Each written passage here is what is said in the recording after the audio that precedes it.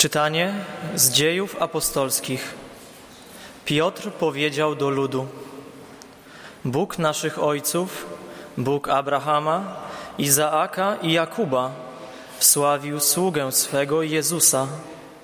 Wy jednak wydaliście Go i zaparliście się Go przed Piłatem, gdy postanowił Go uwolnić.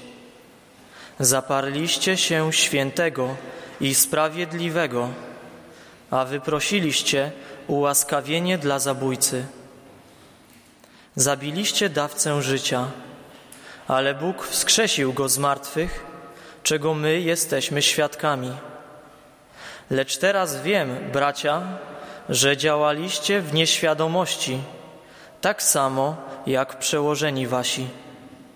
A Bóg w ten sposób spełnił to, co zapowiedział przez usta wszystkich proroków, że Jego Mesjasz będzie cierpiał. Pokutujcie więc i nawróćcie się, aby grzechy wasze zostały zgładzone. Oto Słowo Boże. Czytanie z pierwszego listu świętego Jana Apostoła. Dzieci moje, piszę wam to dlatego, żebyście nie grzeszyli. Jeśli by nawet ktoś zgrzeszył, mamy rzecznika wobec Ojca, Jezusa Chrystusa Sprawiedliwego. On bowiem jest ofiarą przebłagalną za nasze grzechy i nie tylko za nasze, lecz również za grzechy całego świata. Po tym zaś poznajemy, że Go znamy, jeżeli zachowujemy Jego przykazania. Kto mówi, znam Go, a nie zachowuje Jego przykazań, ten jest kłamcą i nie ma w nim prawdy. Kto zaś zachowuje Jego naukę, w tym naprawdę miłość Boża jest doskonała. Oto Słowo Boże. Pan z wami. Słowa Ewangelii według świętego Łukasza. Uczniowie opowiadali, co ich spotkało w drodze i jak poznali Jezusa przy łamaniu chleba. A gdy rozmawiali o tym, On sam stanął pośród nich i rzekł do nich: pokój wam. Zatrwożonym i wylękłym zdawało się, że widzą ducha, lecz On rzekł do nich: czemu jesteście zmieszani i dlaczego wątpliwości budzą się w naszych sercach? Popatrzcie na moje ręce i nogi, to ja jestem. Dotknijcie się mnie i przekonajcie. Duch nie ma ciała ani kości, jak widzicie, że ja mam. Przy tych słowach pokazał im swoje ręce i nogi. Lecz gdy oni z radości jeszcze nie wierzyli i pełni byli zdumienia, rzekł do nich: macie tu coś do jedzenia? Oni podali mu kawałek pieczonej ryby. Wziął i jadł wobec nich. Potem rzekł do nich: to właśnie znaczyły słowa, które mówiłem do was, gdy byłem jeszcze z wami. Musi się wypełnić wszystko, co napisane jest o mnie w prawie Mojżesza, u proroków i w psalmach. Wtedy oświecił ich umysł, aby zrozumieli Pisma. I rzekł do nich: tak jest napisane, Mesjasz będzie cierpiał i trzeciego dnia zmartwychwstanie. W imię Jego głoszone będzie nawrócenie i odpuszczenie grzechów wszystkim narodom, począwszy od Jerozolimy. Wy jesteście świadkami tego. Oto Słowo Pańskie.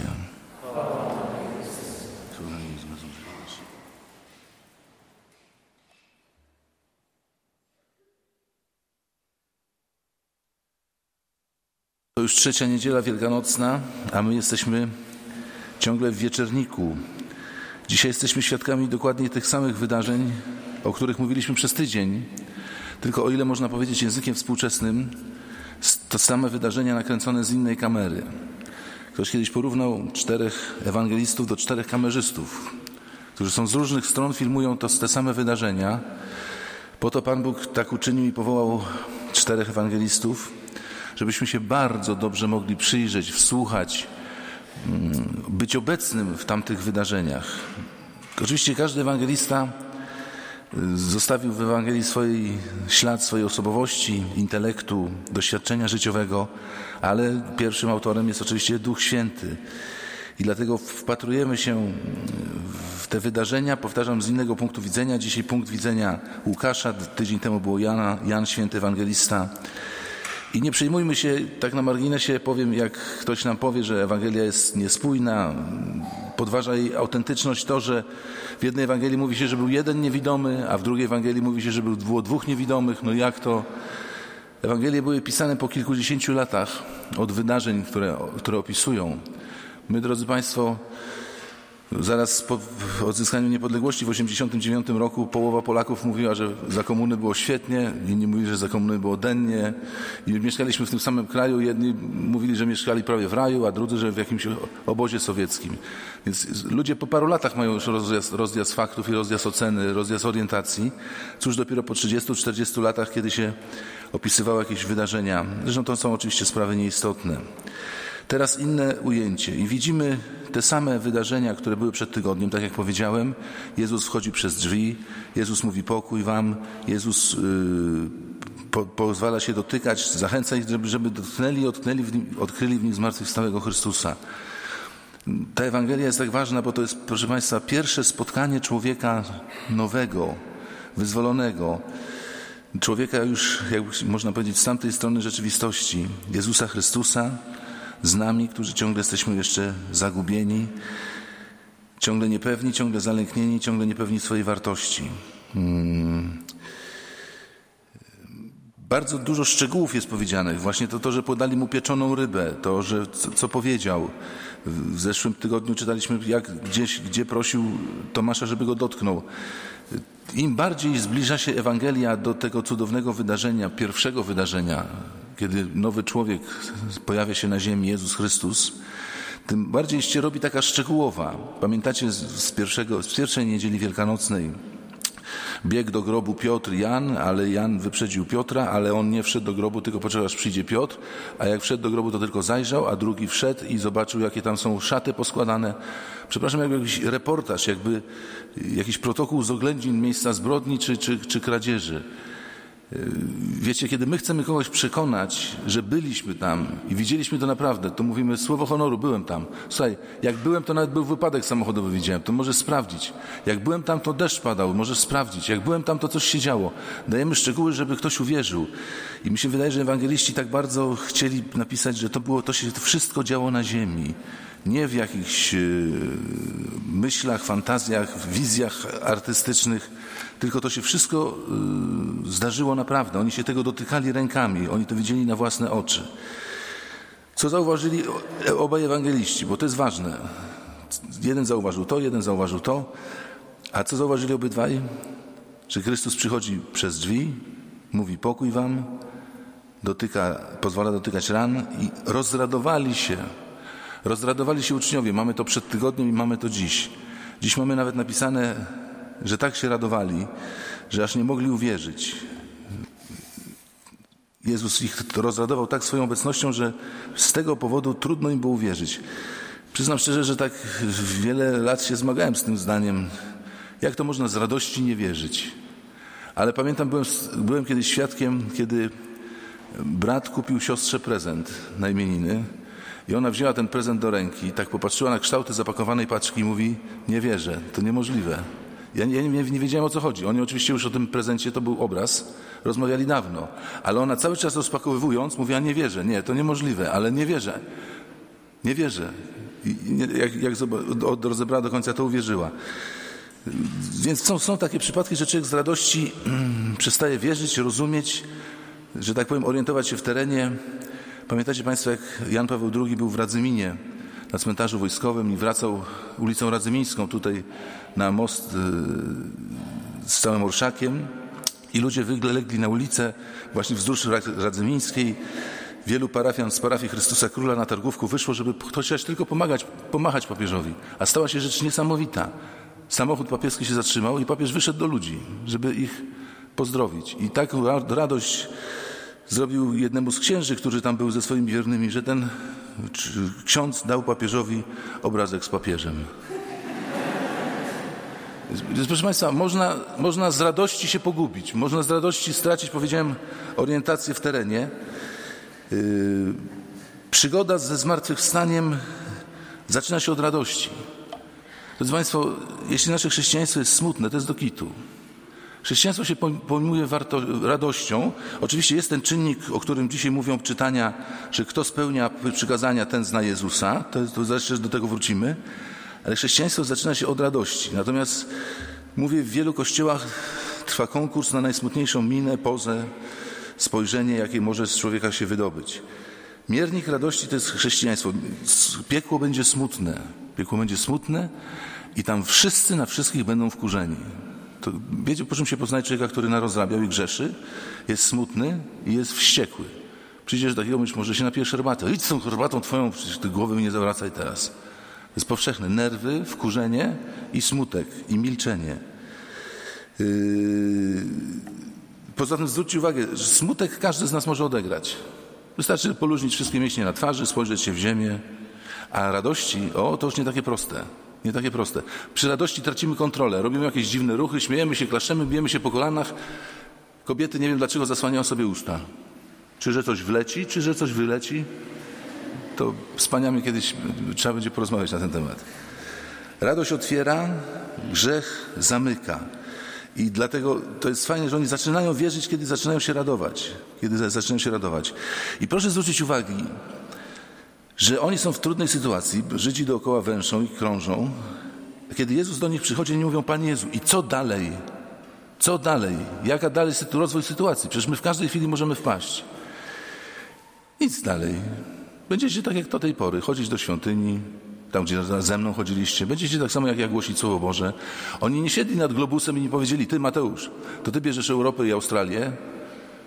Łukasz, Andrzej, ty sobie coś weźmiesz jeszcze innego, tam uszczywnie za... Nie, oni robią takie małe rzeczy na początku.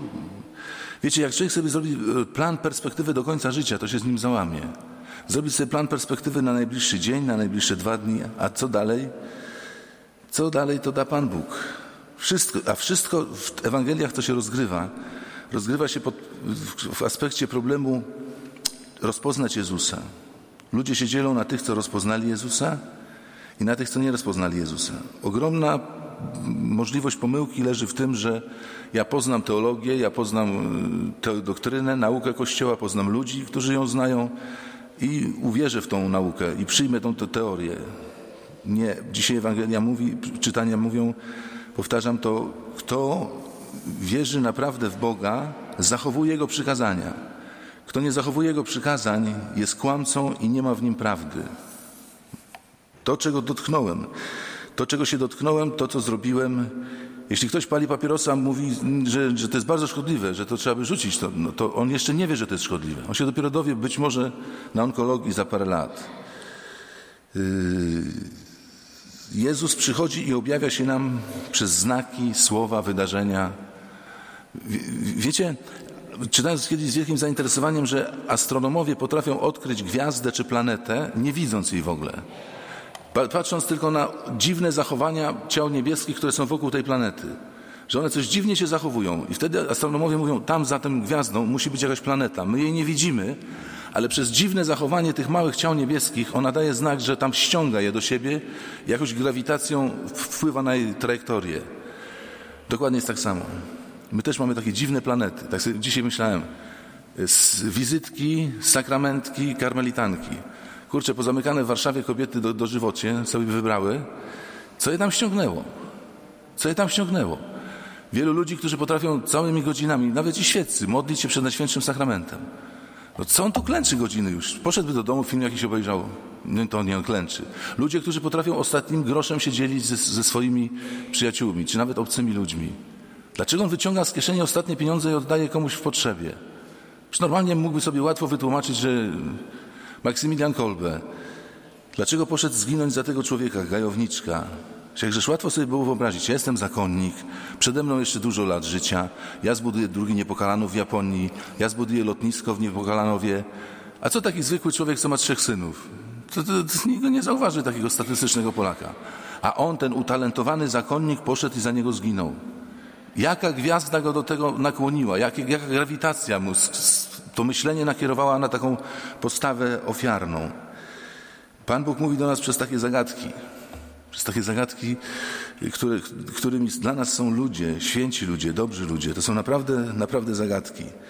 Jezus daje się rozpoznawać po znakach. Trzeba być bardzo pilnie wpatrującym się w rzeczywistość, żeby je odkryć. Pamiętacie, co powiedzieli uczniowie idący do Emaus? Poznaliśmy Go po łamaniu chleba. My mamy taki jakiś odruch, że Jezus ten chleb jakoś tak niesamowicie łamał, jakoś tak pięknie, jakoś tak głęboko, jakoś tak z namaszczeniem. Ale tam jest trochę prostsza sprawa. Oni idą i to oni zapraszają Jezusa na kolację i na nocleg. Oni siadają do stołu, a to Jezus przejmuje inicjatywę i Jezus zaczyna ich karmić. Gość, jakby przyszedł do was gość, wszedł do kuchni i powiedział: gospodyni, siadaj, ja tu przejmuję rządy nad kuchnią. Jezus przejął rządy nad tym posiłkiem i oni poznali, że to jest On, że On łamie chleb, tak jak robił to w wieczerniku. Przez różne wydarzenia. Pamiętacie piękny film, Piękny umysł o słynnym matematyku Johnie Nash? I kiedyś Pentagon go wezwał, bo mieli jakieś zaszyfrowane, przechwycone meldunki sowieckie i on wszedł do pokoju, gdzie były ściany pełne liczb. I zaczyna patrzeć na te liczby. Tu jest ciąg, tu jest pewna prawidłowość i odkrył tam jakiś właśnie kod. Drodzy Państwo, przyjrzyjcie się swojemu życiu. Tu spotkałem pewnego człowieka, który mi pomógł. Potem trochę się rozchorowałem, ale pamiętałem, co ten człowiek mi powiedział wtedy. Potem poszedłem do lekarza, trafiłem do jakiegoś sanatorium, tam znowu kogoś poznałem. Potem przeżyłem głębokie załamanie, ale już na mnie czekała wspólnota, o którą kiedyś poprosiłem o kontakt. Kurczę, to się wszystko układa. To się wszystko układa w jakiś porządek. Tylko porządek Boży przekracza nasze pojmowanie i my zobaczymy Jego skrawek, my zobaczymy Jego fragment. Jezus chce wejść głęboko w moje serce, ale jak mówi Pismo, wchodzi tylko tam, gdzie jest zapraszany. Ja czuję, że my mamy kłopot z Panem Jezusem zmartwychwstałym, bo z jednej strony, czy możecie powiedzieć: ja w ogóle nie znam Jezusa? No nie możecie tak powiedzieć. Ja też tak nie mogę powiedzieć, że w ogóle nie znam Jezusa. Wiem, kto to był, wiem, jakie miał zadanie, jak umarł, jak zmartwychwstał. Trochę wiemy. Ale Jezus nie chce być twoim znajomym. Rozumiecie? Dobrze jest mieć ciekawego znajomego, można się nim pochwalić. Kiedyś, pamiętam, mieliśmy spotkanie młodzieży takiej chodzącej po górach z naszym nauczycielem, profesorem, przewodnikiem i on powiedział: teraz wam coś pokażę. Wziął nożyczki, zastukał w kaloryfer i za 3 minuty w drzwiach pojawiła się pani Ewa Ziętek, aktorka. No i on tak nam przedstawił, że to właśnie on mieszka z aktorką w jednym pionie. Można z Jezusa też zrobić kogoś takiego, którym jest potrzebny od czasu do czasu, żeby się popisać. Jak w tej anegdocie, że idzie nasz słynny piłkarz Robert Lewandowski gdzieś tam bulwarem w Międzyzdrojach, podchodzi chłopak i mówi: panie Robercie, jutro będę szedł tu z dziewczyną, niech pan powie do mnie: cześć Andrzej. Nie, no daj pan spokój, ale niech pan powie do mnie: cześć Andrzej, dobra? No to następnego dnia idzie z dziewczyną, idzie pan Lewandowski i mówi do niego: cześć Andrzej, a on mówi: spadaj. My mówimy: Panie Jezu, jutro będę miał święta, przejdź do mnie, przejdź przez mieszkanie, daj pokój. A za tydzień mówimy: spadaj. Jezus nie chce być takim znajomym. Jezus chce być taki, żebyś ty mógł powiedzieć: mój Jezus. Ale żeby to powiedzieć, że On jest mój, że to nie jest iluzja, że to nie jest lipa, to musimy naprawdę się zmierzyć z tymi przykazaniami. Będziemy ciągle ich nie dostawać do nich. One będą ciągle 5 centymetrów za wysoko, ale to dobrze, to dla naszej pokory. Dzisiaj pierwsze czytanie to przemówienie świętego Piotra, jak jest spokojne, chociaż wali im taki tekst jak tekst prokuratorski w sądzie. Wyście wydali go, zaparliście się go, wyprosiliście ułaskawienie dla zbójcy, zabiliście dawcę życia. W ogóle jest dziwne, że oni mu pozwolili skończyć to przemówienie. A tak nawiasem mówiąc, kiedy sobie przypominam różne mowy kandydatów na prezydenta w naszym kraju, to gdyby Piotr z taką mową wystąpił, to by chyba miał 1 promil poparcia, jeśli w ogóle ktoś by 1 głos na niego rzucił do urny. Pokutujcie więc i nawróćcie się, aby grzechy wasze zostały zgładzone. To jest droga do Chrystusa, do tej bliskości z Chrystusem. Nie jakaś egzaltacja poetycka. I powiem jeszcze na koniec taką myśl. My jakoś odczuwamy, że grób Jezusa to był jakiś koniec, a zmartwychwstanie to już jest w ogóle dodatek, suplement i że to jest jakiś koniec misji. Ona się w zasadzie dopiero zaczyna. Wszystko szło ku zmartwychwstaniu. Betlejem ku zmartwychwstaniu. 12-letni Jezus ku zmartwychwstaniu. Chrzest w Jordanie ku zmartwychwstaniu. I w końcu nastąpiło zmartwychwstanie i to jest początek. Wiecie, jak ktoś chce sprzedać drugiemu człowiekowi samochód, to nie zaczną rozmowę od tego, ile to lusterko jest warte. Tylko zapytają o silnik. Ile ma silnik, jaką ma pojemność, w ogóle ile ma lat. To takie pytania, a nie czy te dywaniki są nowe czy stare. Otóż, kiedy ktoś cię będzie pytał o chrześcijaństwo, kiedy sam się będziesz pytał o chrześcijaństwo, to nie, czy odmówiłeś pacierz dobrze, czy źle. To nie, czy jesteś dziewczyną, że się całował 15 sekund, czy 14. Tylko, czy ty w ogóle kochasz Boga? Czy On jest twój? Czy ty rozpoznałeś zmartwychwstałego?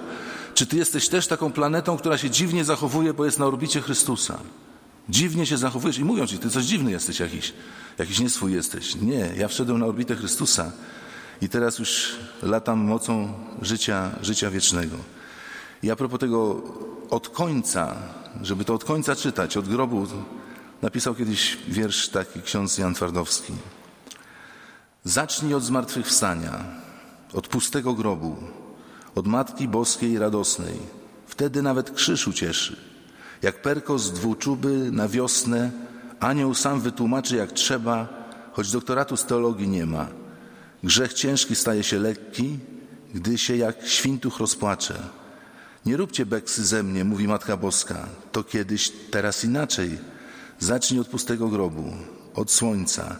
Ewangelię czyta się jak hebrajskie litery od końca. Zacznijmy od końca.